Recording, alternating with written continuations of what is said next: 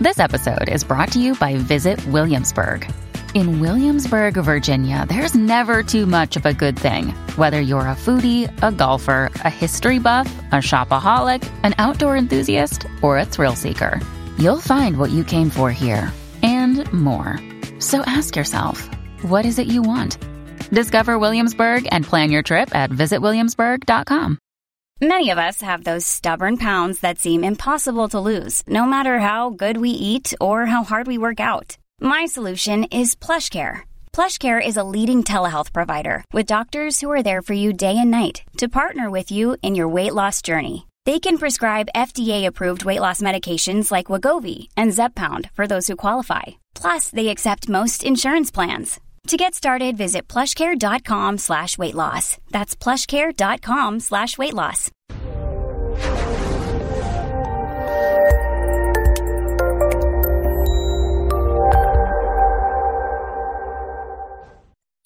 This episode was pre-recorded as part of a live continuing education webinar. On-demand CEUs are still available for this presentation through all CEUs.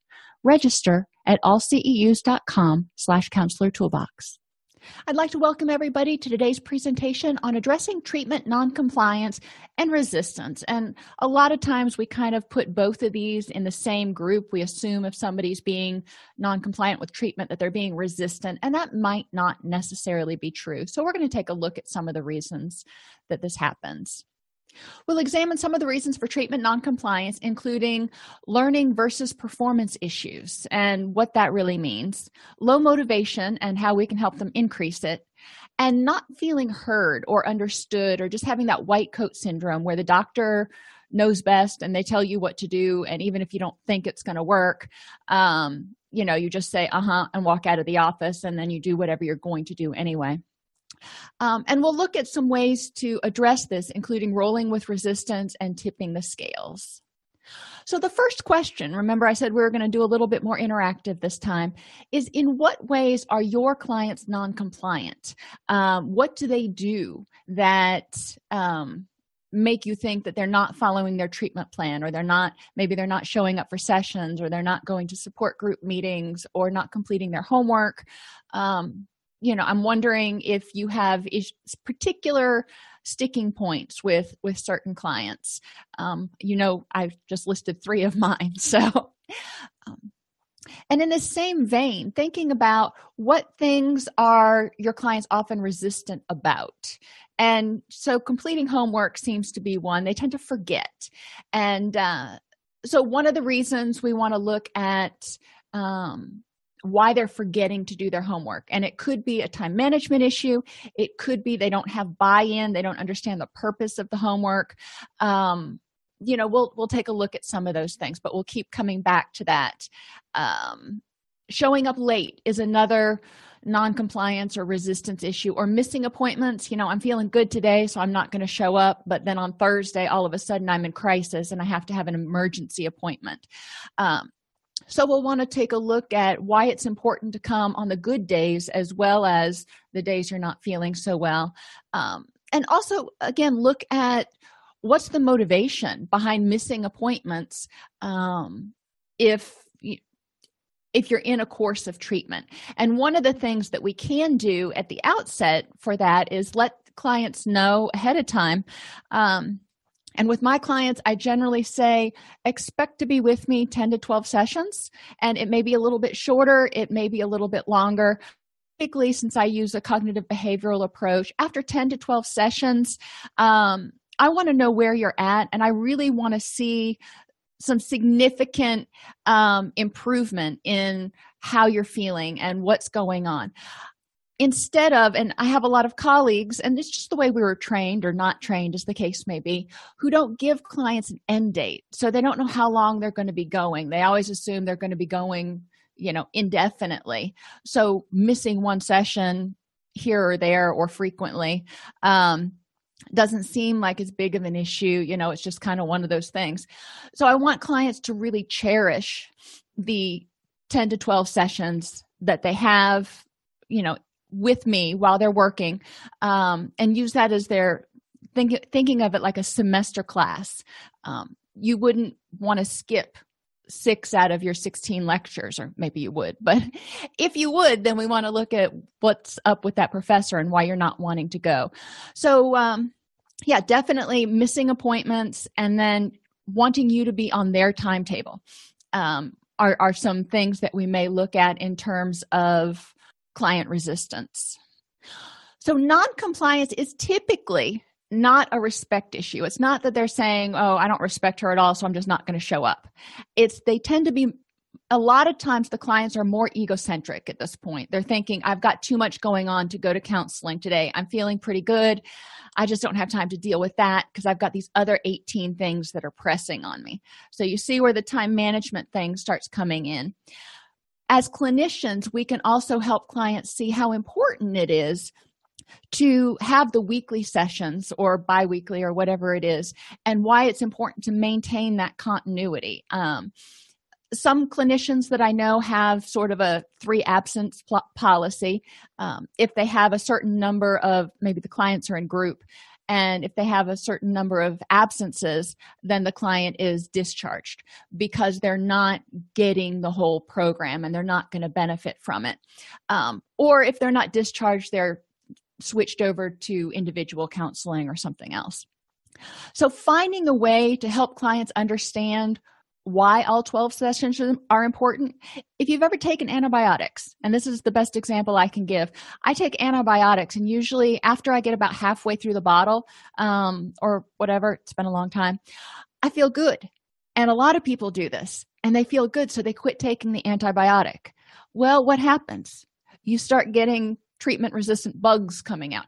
Now, we're not saying that depression is going to become treatment-resistant, but what we're saying is the antibiotic hasn't cleared all of the bacteria that are in your system away yet. You're just fighting it off and you're feeling better, but you still need that extra bump from the antibiotic to get those buggas out of your system. Same sort of thing with counseling. People may start feeling better, but life can throw them a curveball. The skills they're learning, they're not second nature. Even if we're building on strengths, the things that they're learning, they're having to stop and pause and go, okay, I'm going to use my new skills. I'm not going to react by punching the wall or screaming or doing whatever, because that's not how I want to live anymore. So these are new skills, new ways of being that they're having to solidify. So yeah, they have the skills and they're starting to practice them and they're working pretty well, but it's important that they keep coming in for those tune-ups so we can help them individualize their skills and really solidify them so the old behaviors just don't even seem appealing anymore. So one of the things that we want to look at is why clients may not continue to come, or they may come sporadically. Another issue that somebody brings up is clients may come in and be resistant to working on the very issue they came in for. And this is one we're going to talk a lot about today, because clients come in and sometimes they come in and they have tried everything, or they think they've tried everything, and we're kind of their last-ditch effort. Well, let's think about it. If you feel really crappy and you've tried what you perceive as everything and everything has failed, it's kind of hard or scary to get your hopes up that this might work.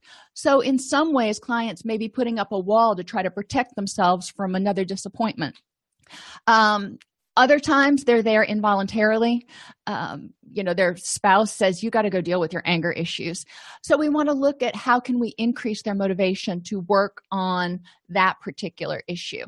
But we will continue to look at some of the reasons why clients may present for treatment for depression or anxiety or addiction, and then decide, you know what, I don't want to work on this. Another thing we want to look at is their level of readiness for change. Sometimes clients come in and they're thinking about change. They're dipping their toe in the pool going, I'm really hot sitting out here in the sun, but the water's kind of cold. I'm not sure if I'm ready to take the plunge yet. So they come to us and they're hoping we can offer them something that's relatively easy, simple, and painless. And when we can't, because that's just not how therapy works, sometimes they will get frustrated and seem to throw up some walls. So we might want to look at making sure they walk out with some sort of useful tool to start chipping away, getting one or more toes in each time they come into our office, so they're ready to take the plunge. We don't want to just assume that because they come in for depression treatment that they are ready to do whatever it takes. And that's kind of the definition of being in the action phase of readiness for change. Noncompliance can result from lack of knowledge. If a client doesn't have the feelings vocabulary, if a client doesn't know what is triggering them, if a client doesn't know, all the things about vulnerabilities and how sleep is important and nutrition is important, and unhelpful cognitions can get in their way, and all this stuff that we learned in graduate school, they may not be able to implement what we're asking. We may be asking them too much. I know the first time I tried to teach the ABCs of cognitive behavioral, I just assumed that people would jump right on board with those automatic beliefs and understand what I was talking about, and I was wrong. Whoops. So having to back up and go, okay, I'm assuming knowledge that's not in your toolbox yet. So they may not know how to do what we're asking them to do. The lack of ability is, taking knowledge. I can have knowledge of how to use a circular saw. And, I can look at all the YouTube videos in the world and think, I think I know how to do this, read all the books. And then when it comes down to actually using the circular saw, something like finding the on switch might throw me for a loop because that wasn't covered in the video. So I didn't have the knowledge. But taking knowledge, and that's that head education, and putting it into abilities, actually putting it into practice, are two different things. I can, think about a recipe or doing a hobby or just about anything, or even grad school. And I can tell you, I was terrified my first practicum because I had gone through grad school and I'd gone to those courses and I'd read all the literature and I knew what the theories were. But actually taking that theory and turning it into something useful in session, I had no clue what I was doing. So practicums, I guess, is where we're supposed to translate knowledge into abilities. At least in the program I went through, it was. But we want to look at clients the same way. We can provide them tons of knowledge and tons of insight, but then they might go, okay, I've got this. Now what do I do with it? So we want to make sure they can translate that. We might be giving them skills that are not effective for them. Not everybody is going to find every intervention helpful or effective. So we need to take a look at individualizing treatment. And a lack of motivation. Sometimes clients will just not have buy-in to a new skill or behavior. I find this is really true for clients, for example, with meditation. Mindfulness, if you separate it from meditation, they're more open to, but a lot of my clients initially kind of balk at meditation and they're like, no, I'm not going to sit cross-legged and say one word over and over and over again. And so it's up to me to help them understand and get the knowledge that there's different types of meditation and how it could be helpful. And then look for types of meditation, if you want to use that term like Tai Chi, that are more useful or more individualized for that person. If you have somebody who just is not willing to sit still. And the new skill or behavior can be less effective than the old skill or behavior. In addictions treatment, we see this a lot because what do addictions do? Addictions numb the pain. They make it go away. And am I going to tell you that going to a 12-step meeting is as rewarding as shooting up or using crack or snorting cocaine?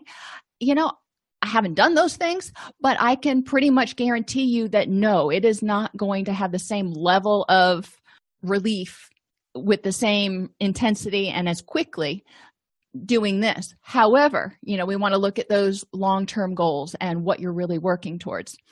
So understanding that what they have been using to survive until now has worked in some way, and we need to make sure that what we're providing them helps them in the same sort of way. And if it doesn't help them to the same intensity, what else can they do? How can they get through it so they're not feeling like they're suffering and struggling?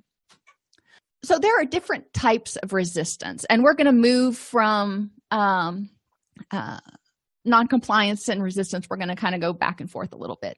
But issue resistance is related to a specific issue, and that's what you were talking about a minute ago, such as smoking cessation, changing a dietary pattern, physical activity, or even addressing their PTSD, for example. If somebody comes in and they've got this issue that is extraordinarily sensitive, think about a cut on your arm, or a burn's even, it hurts. And you don't want air to touch it. You don't want anybody to touch it. You don't want anybody poking around at it. But you go to the doctor because you need it fixed. And then you don't want them to work on it because you're afraid it's going to hurt more, and it may hurt more for a few minutes. Same sort of thing that we're looking at with these clients. There's a reason they were using that behavior, and it helped them in some sort of way. And they may be afraid that if we start helping them work on it, that it's going to hurt more first. And, depending on the client, I try to forecast ahead of time, but I let them know that therapy is hard work. And yes, it may hurt. It may get a little bit worse before it gets better. So let's look at how to handle that. So when we're talking about issue resistance, I want to understand, why is it they want to change that behavior? Change their diet, increase their physical activity, stop smoking. But what are their fears about it? I want to know what's holding them back. What are their, biggest concerns about stopping this behavior, so we can address those before we start talking about stopping the behavior. Let's put something else in place first if we can. And then relational resistance has to do with the relationship between you and the client. There can be discord in the interactions, and the client may say, you don't understand, or there's no way you can help me. Most of us have probably heard this at one time or another, whether it's working with a client from a different cultural background or working with a client who has addiction issues. That's a real common comment from clients with addiction issues is, well, if you've never been an addict, then you can't help me. I hear the same thing for people who work with soldiers and military. If you haven't been in the military, then you can't help military people. So there's a relational resistance there to letting someone else in who may not have the same experiences. And so figuring out if there is relational resistance, if there is a block between you for developing rapport and working together, talking together about what is it? What's this block that we have? And, how can you help me understand? One of the first things that I tell a lot of all my clients is, you're the expert on you. You've lived in your skin for 20, 30, 40 years. So I have a lot of ideas and suggestions, but you're going to know what works for you.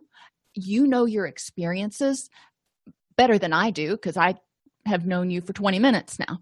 So we're going to let you kind of guide what's going on, and you can help me understand. And when I seem to be missing the point, tell me if I'm missing what you're saying, or I seem to be having a block. It helps some, but opening that channel with the person often will help. Now, some people are just determined that they need to be treated by somebody who has a similar background, and that's going to be something that we may not be able to get through. But instead of holding them and saying, well, you need to continue to come for 10 more sessions, even though we're not going to get anywhere, that can help them choose another therapist that's going to fit with them better.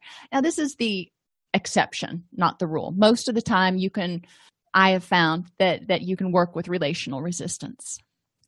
So learning versus performance. If the client is motivated, they want to get better. They're showing up for sessions. They're on time, but they're not following through.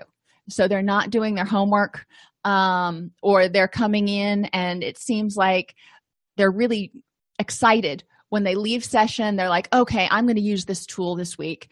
And then when they come back the next week, they totally forgot to use it and nothing has changed, and you're kind of back at square one. So we want to say, what's going on? So the first question is, do they know it? And if they do, then that's fabulous. But the first thing is, do they know it? So I want to know, can you teach it to me?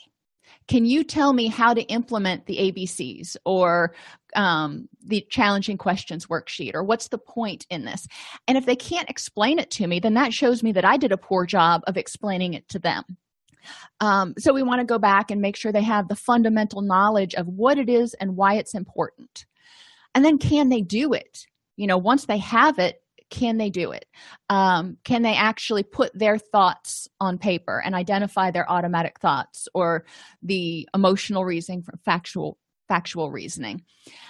And if you've ever tried to do something, maybe learning your electronic medical record, you go to the seminar and you're listening to it, you're like, okay, that sounds pretty easy. I can do that. And then you get back to your office and you turn on your computer and you're like, oh, crap. I haven't a clue what I'm doing. That's what some of our clients may experience. And they may be ashamed or embarrassed to say, you know what, I don't think I got that. So they may not do their homework. Or, like I said, they may not see the point in it.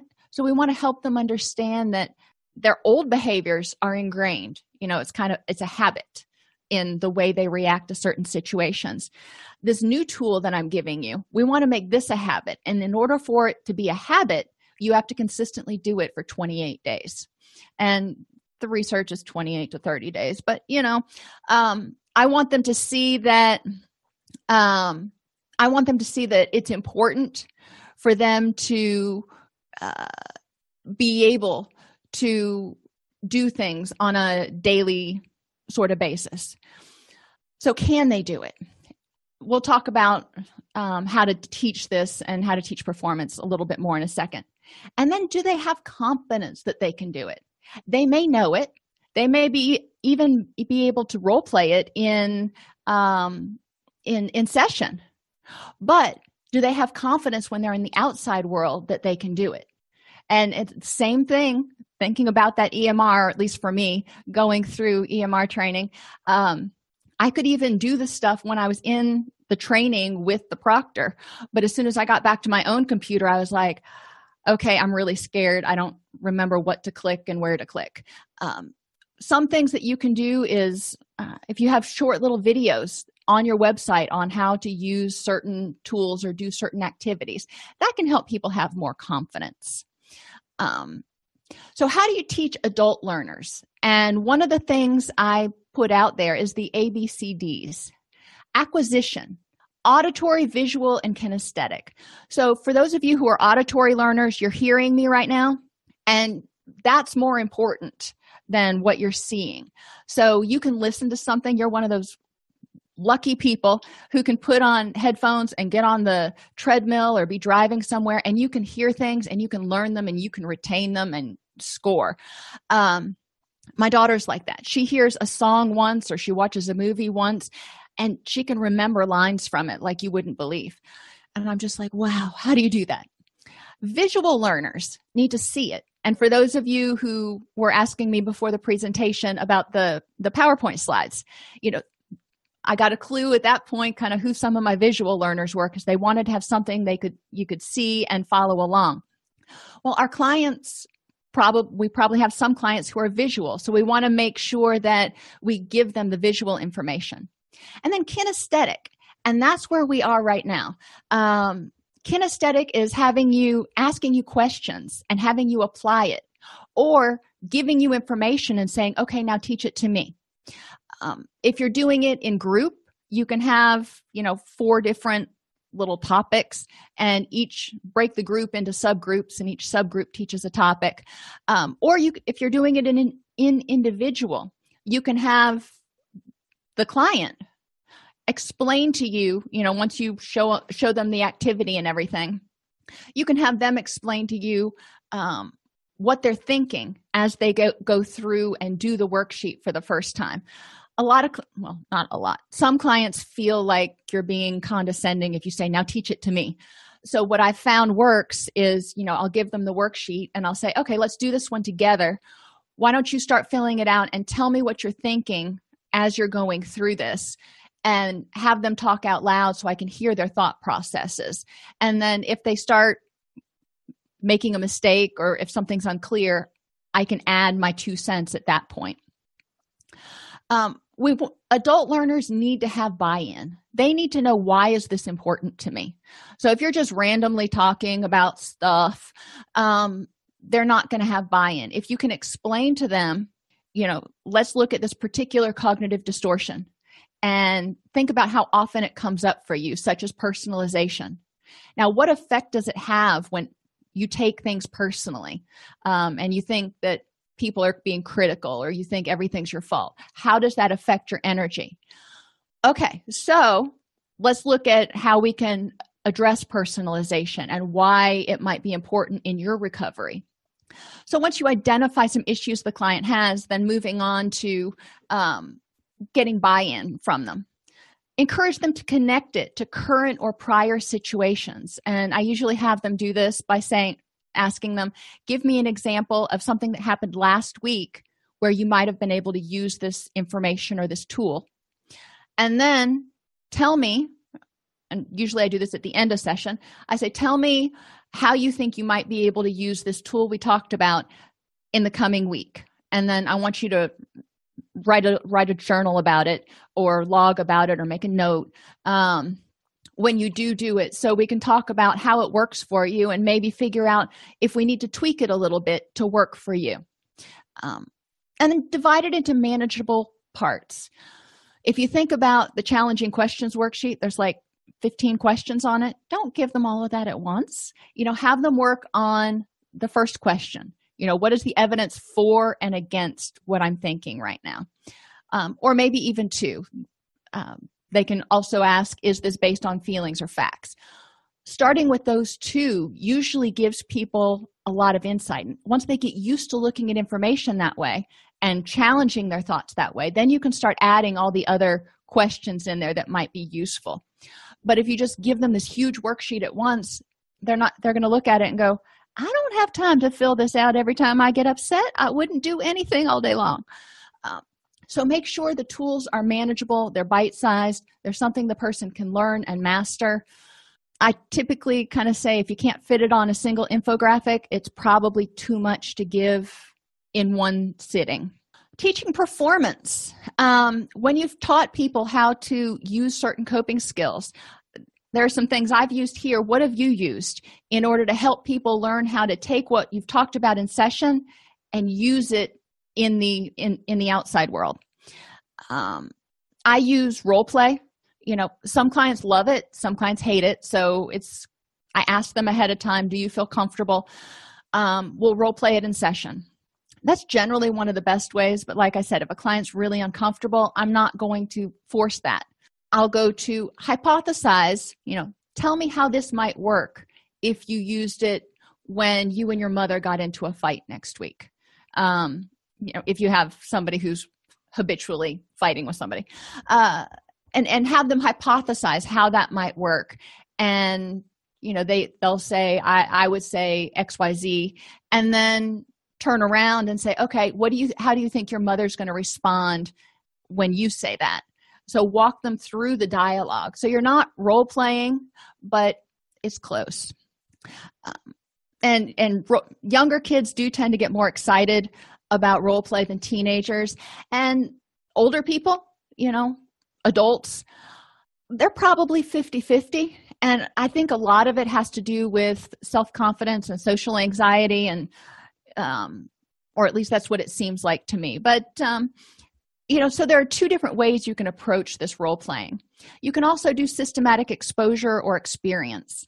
So if you're teaching somebody distress tolerance skills for anxiety, you've picked one of the acronyms, IMPROVE or ACCEPTS, whichever. You have the client develop the distress tolerance plan. So on IMPROVE, I is for imagery. So they've already decided what their happy place is, or what imagery they're going to use to help them tolerate the distress. Prayer, if that works for them, then they're already going to know how they're going to do that.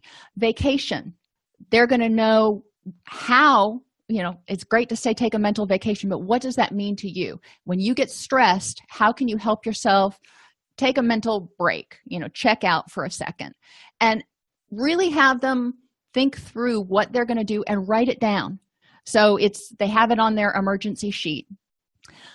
Then ask them to remember a time last week when they were distressed and explain how you could have applied the plan, what you could have done, and imagine how it would have worked, and have them walk through that. So when they get distressed, they're imagining that session or situation that got them distressed. Okay, your stress level is at a 4 on a scale of 1 to 5. Now imagine using your distress tolerance skills. Which one are you going to use? Okay, so why don't you start using that, and let's see what happens to your stress. Encourage them to use their skills and work their stress down, basically systematic desensitization. Work their stress down to a 1 or a 2. And then congratulate them, ask them what worked well, what they might need to change. This gives them an idea about how well it's going to work before they go out and apply it to a really charged situation. From there, once they have imagined it, try role-playing a situation that causes them distress and encourage them to use the new skills. This one you kind of have to role-play, but you can hypothesize. If you're needing to go in and return something to customer service and the customer service manager is just really cranky, how do you handle that? Distress tolerance, how do you handle feeling embarrassed or angry? And talk me through what you're going to do first and where do you feel your anxiety going now. Obviously, if you're role-playing it, it's easier because it's like right there in the moment. Another thing you can encourage them to do is envision themselves successfully navigating a stressful situation using their new skills. So ahead of time, if they're going into their boss's office for their annual review, or they've got to have a talk with a significant other or something that's, really charged, encourage them ahead of time to envision themselves in that situation, using their distress tolerance skills and successfully navigating the situation. It's kind of like they use in sports psychology where people envision themselves doing the perfect dive or the perfect golf stroke. Well, we're just getting through a social situation. Systematic exposure, and then in real life, once you take it from imagining all these things, envisioning it ahead of time, encourage them to practice using the skill at least once a day on things that cause them anxiety. And they can choose something. And I'm not expecting them to use it every single time because they're not. It's not a habit yet. But I want them to try to remember to use it. And when they do, identify how successful it was. Did it help? What parts of it worked? And what parts didn't? What do you maybe need to do differently the next time? For me, sometimes things will work really well. And other times I think they're going to work really well, but they just fall flat. So encourage them to identify those things so we can modify this intervention or this distress tolerance skill in a way that's going to work meaningfully for them. So tipping the scales, we need to get clients ready and wanting to change. So I'm going to go through the stages really quickly. Think of a hot day. You're sitting outside on the pool deck or at the beach, and you don't have a problem with it. You think the sun feels good. That's pre-contemplation. There's no problem yet. Contemplation, you're starting to sweat. You're like, yeah, I'm going to be getting too hot pretty soon. It's going to become a problem. But you're not ready to do anything yet. You've identified that there's potentially an impending issue, but not ready. Preparation, you're sweating. You're like, okay, I'm really uncomfortable. So maybe I'll go down and just put my toes in the water. So you're preparing to cool off, but you're not quite ready to take the plunge. And then action is when you're hot, you're tired of being hot, and you're just ready to cool off. So you jump in the water or you walk into the ocean, whatever it is. Well, that's great. But what happens when you do that? The first couple of minutes or seconds, depending on the person, it's probably really cold and you've got to tolerate the distress. Sometimes people can't, so they get right back out of the water. They're like, okay, I'm cool, plenty for me. The same sort of thing happens when we're in counseling. People are in action, they're ready to do something. They come in and what do? And it's necessary. We have to kind of open up and debride the wound, if you will. But it hurts. We're bringing up painful memories. We're talking about painful stuff. And sometimes they find it's too painful, so they withdraw. They're just like, okay, that was too much. Not sure if I'm ready to do this. So you had a client coming in to deal with the grief of the loss of their spouse, and then you start talking about it, and all of a sudden they're not coming anymore, or they're coming sporadically. So we might want to look at, did they go a little bit too far? Was the pain too much and they jumped back into that preparation or contemplation stage where they're going, you know what, maybe I just need to give it some more time, and time heals all wounds, so maybe I just need to give it some more time, which is where we as clinicians can reach out and say, you know what, it sounds like things got a little too intense for you. Come back in, let's keep talking about this, because there's obviously stuff you need to work on or you want to work on, and let's take it a little bit slower the next time, and maybe put some stop gaps in place to help the person not feel so overwhelmed. When they withdraw, they also might romanticize or minimize the drawbacks to their old behavior. So think about smoking cessation. A lot of our clients want to quit smoking. Well, it's uncomfortable. Talk to anybody who's done it. And so they start saying, you know what, maybe I don't need to quit right now. And they start romanticizing how good it felt when they could smoke when they were stressed, and they minimize the drawbacks to the old behavior. Well, I don't smoke 3 packs a day. Half a pack a day is not really going to be that big of a deal. So you start seeing that minimizing, and we want to help them, really come back and identify why is it they came, and okay, let's look at how we can make this change in a way that is tolerable to you, because it hurt too much. So let's back up a little bit and revisit the drawing board. So it's important for us as clinicians to remember that stages of change are not linear. They're going to go, and then at some point they're going to hit something that's sensitive, and they may jump back and not be willing to work on that issue for a little while. We can address that by confronting it and saying, you know what, it sounds like we went too fast into that area. I think it's still really important to deal with it. Let's table that for this week, or table that for a week, and talk about what it felt like when you were overwhelmed, and maybe what you can do in the future to prevent feeling that way. So we give them more resources to deal with the discomfort. We want to ask them, and this can be done in the decisional balance table, but we want to ask them, what were the benefits of the old behavior? Whether it was drinking, eating, cutting, screaming, sleeping, what were the benefits to that? Because they had benefits. Drinking, numb the pain. Eating, it tastes good, and it helps us distract us from stress. It also releases some dopamine and some serotonin and some happy chemicals. Cutting distracts people from internal emotional pain. It can get them attention. It can also be something they can control. They can control the amount of physical pain they're in. So even with those 3, you can see that there are benefits to their behavior. Why do we care? Well, because those behaviors were meeting a need, and we need to know, how can we meet those needs now? If you're not going to do that, what are you going to do instead? And it's up to us to help them figure out things they can do instead, and why it's important to keep with those things, even though they might not be quite as rewarding. Look at the drawbacks to the new behavior. So, I'm asking you to start journaling and going on a walk when you feel stressed instead of drinking, eating, or cutting. Well, immediately, it's probably not going to feel quite as rewarding or reinforcing. It may be less enjoyable, and in the heat of the moment, it may be hard to remember to use that skill.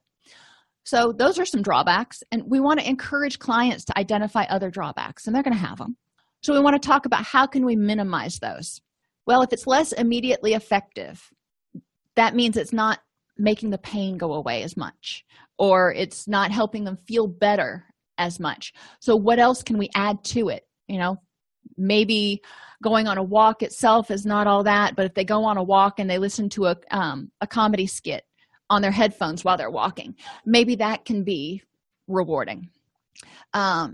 If it's less enjoyable, how can we make it more fun? Some people don't like changing nutritional patterns or something because they find they don't like, quote, eating like a rabbit. Good nutrition isn't eating like a rabbit. Good nutrition can have pizza and calzones and everything. So we want to look at moderation and look at what their concept of their dietary change is. And, maybe they had to cut down or cut out sodium because of high blood pressure or something, and their doctor said they had to. All right, well, let's work with your nutritionist and figure out ways we can minimize this seeming punishment from that. And then we want to emphasize the benefits of the new behavior. You're learning take the nutrition change. You're learning about a whole bunch of new foods, and you can start learning about how to use different herbs instead of salt to season things. And you can do some culinary experimentation. And we want to look at the drawbacks of the old behavior. What brought you to counseling in the first place? How can you remember these? I typically have people write these down so they can go back and look at them when the going gets tough and they're like, maybe I don't need that anymore. Maybe I don't need to keep going to counseling. I want you to look at that list of reasons that you wanted to change and look at how far you've come. And do you really want to, risk changing that? When the new is not working as quickly, we tend to revert, knowing that the perceived benefits to the old behavior helps us. We definitely want to pay attention to why clients aren't doing something. And like I said, working in co-occurring, I've worked with a lot of clients who've used some pretty intense drugs that gave them a really fast fix. And anything I can offer them is not going to be that powerful or intense for most clients. So we want to help them figure out, why is it worth doing this and tolerating some distress in lieu of doing the other. So we need to make sure that we've got that scale constantly going. If you go back to using, what's going to happen? That is going to tip that scale down. Is it worth it? We want to look at why the new behavior is less motivating. We've talked about buy-in. So if we're asking them to do something and they're not doing it, why not? Why don't they think it'll help them? Or what is it that they think they need to do differently to make it more individualized for them? Ask them, how can I help you integrate this new tool into your repertoire? It may be too hard, complicated, or theoretical. Sometimes we give clients things that are they seem simple for us because we went to school for a bazillion years for it, but for our clients, it's really pretty complicated. So breaking it down, and if we're talking about locus of control, for example, instead of talking about external and internal locus and everything, talking about what things are in your control. That's much simpler. Some clients may not need all that theoretical part. Assuming skills not available, which we talked about a few slides ago. For example, before using distress tolerance skills, clients have to pause. You have to go from getting upset to pausing and going, okay, what's the next thing I need to do? And then use the distress tolerance skills. If they can't pause, if they go from emotional turmoil to whatever their knee-jerk reaction is, then they're not going to be able to start using those distress tolerance skills. So if we find that they're not implementing those, we want to look and see if we missed something in the interim. Is there an interim skill that we're overlooking? Another example would be if we're talking with clients about communicating to others what you need instead of asking them to read your mind. Well, that's great. But if they don't know what they need, they can't communicate them. So we may need to back up and go, let's talk about mindfulness for a few minutes, because the client may not even have a clue what they need. They just know they're depressed or they feel icky and they want somebody to fix it, or they're just, and they want people to help them out, but they don't know how. So we need to help clients identify, do you have the knowledge to implement these skills? The treatment may not be individualized. For example, using meditation for somebody with PTSD, for some, it works great. Don't get me wrong. But for others, trying to sit still and clear their mind, it can trigger flashbacks. It can be very uncomfortable. Sitting still with their eyes closed can feel very threatening. Same thing with people with ADHD. if their minds are going all over the place and we're asking them to quiet their mind, they can get very, very frustrated because it's like, I'm trying to focus and I can't. So meditation may not work for certain people, so they're not going to be motivated to do it. They're going to may try it a few times and get frustrated and then just scrap it. When they start scrapping interventions, it's not going to be long before they start scrapping counseling. So we want to look at, okay, what went wrong there or what didn't work, and build off of that. Writing and reading for extroverts. Extroverts like to talk things out. They think while they talk. Journaling is important, but for me, I found with extroverts, and myself being one, I tend to do better audio recording and then listening to the audio recordings and figuring it out instead of sitting down, reading and writing. Or when I'm writing, I'm like talking to myself while I'm doing it the whole time. But I find it easier to do it, or more meaningful to do it that way. And support groups and social gatherings for introverts or cultures that prefer privacy, like my grandmother.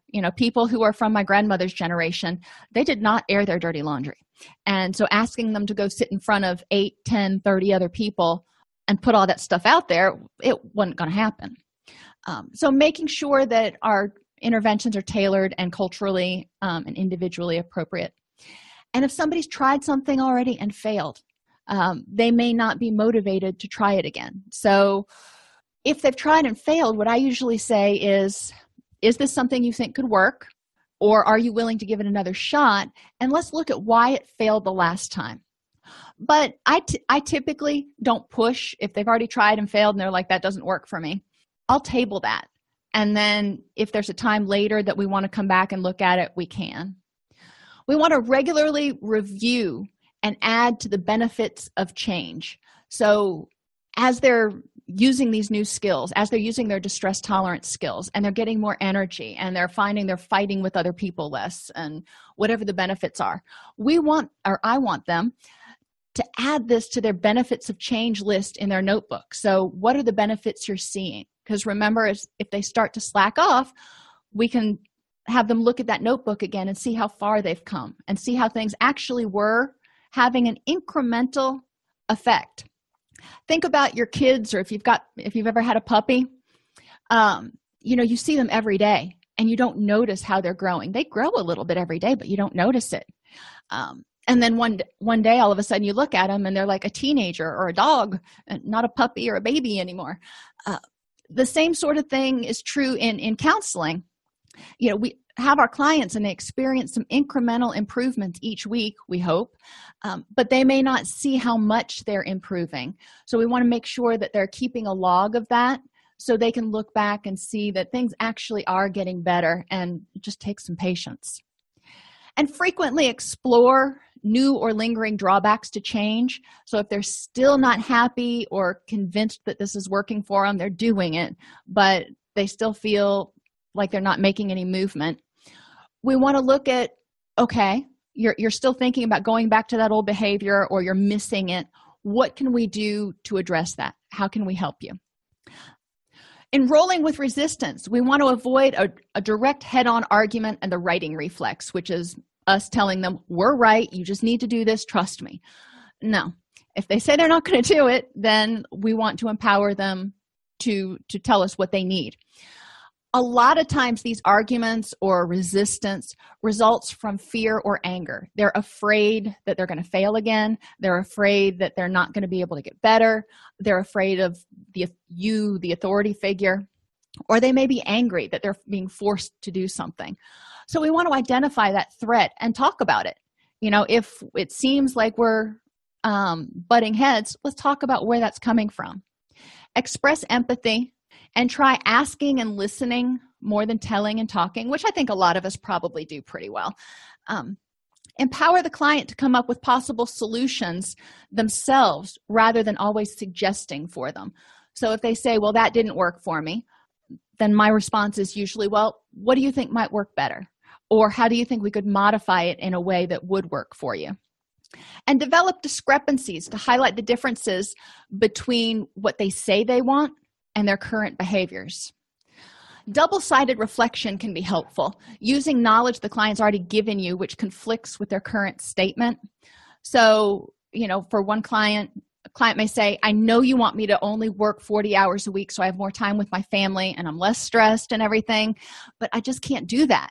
And your response may be something like, you see that your work is creating some real problems in your marriage, but you're not able to think about reducing your work schedule right now.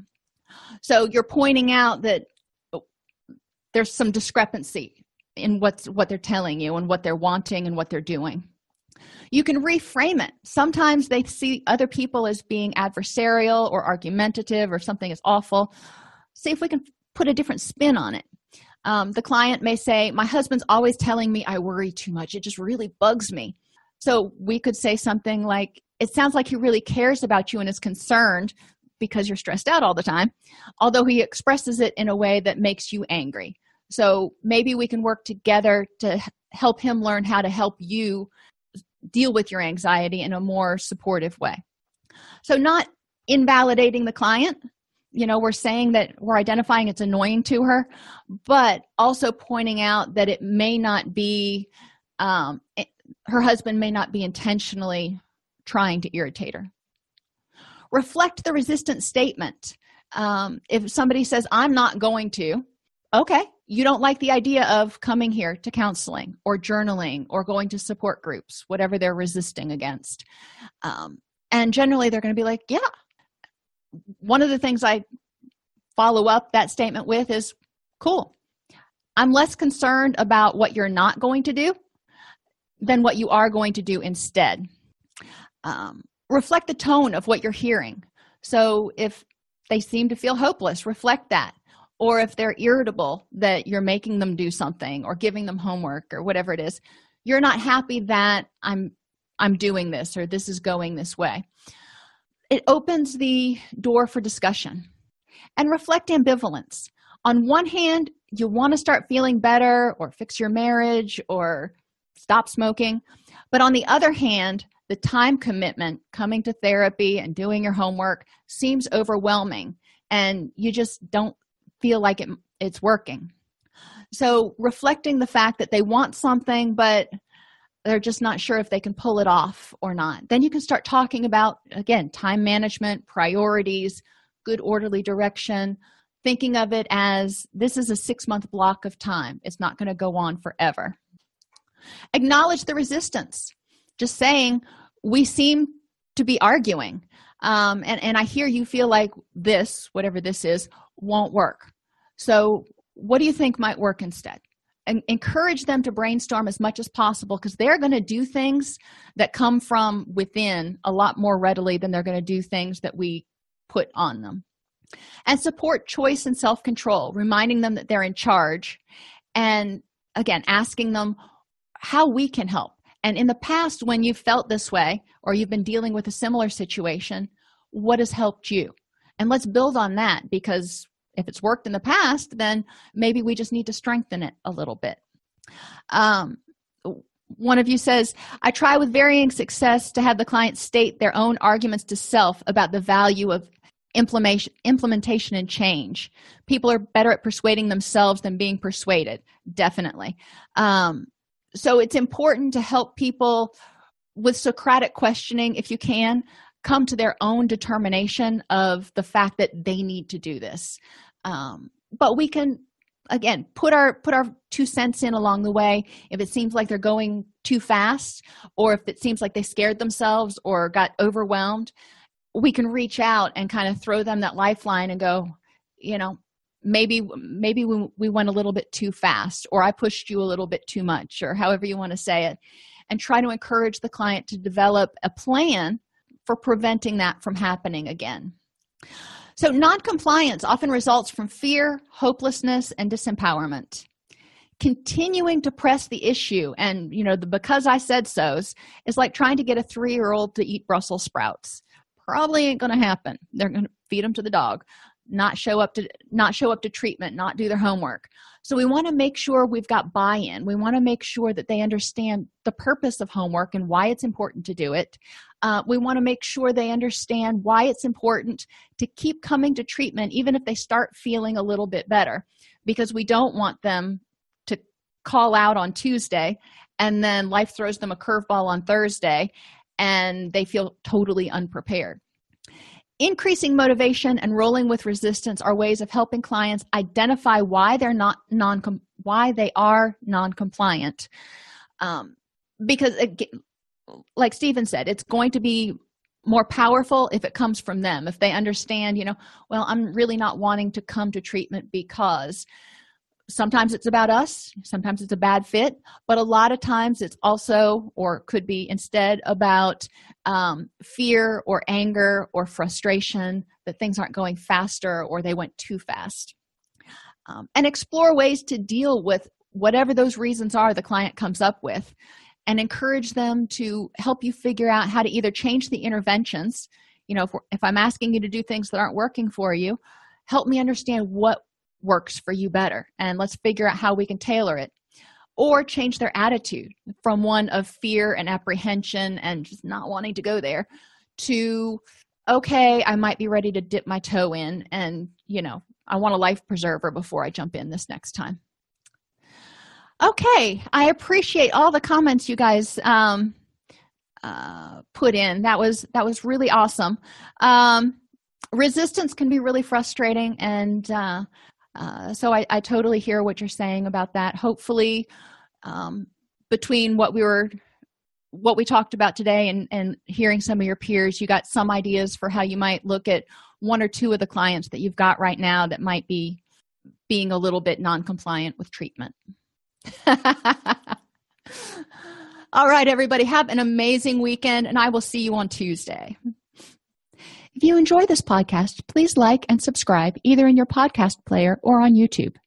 You can attend and participate in our live webinars with Dr. Snipes by subscribing at allceus.com/counselor toolbox. This episode has been brought to you in part by allceus.com, providing 24/7 multimedia continuing education and pre-certification training to counselors, therapists, and nurses since 2006. Use coupon code Counselor Toolbox to get a 20% discount off your order this month.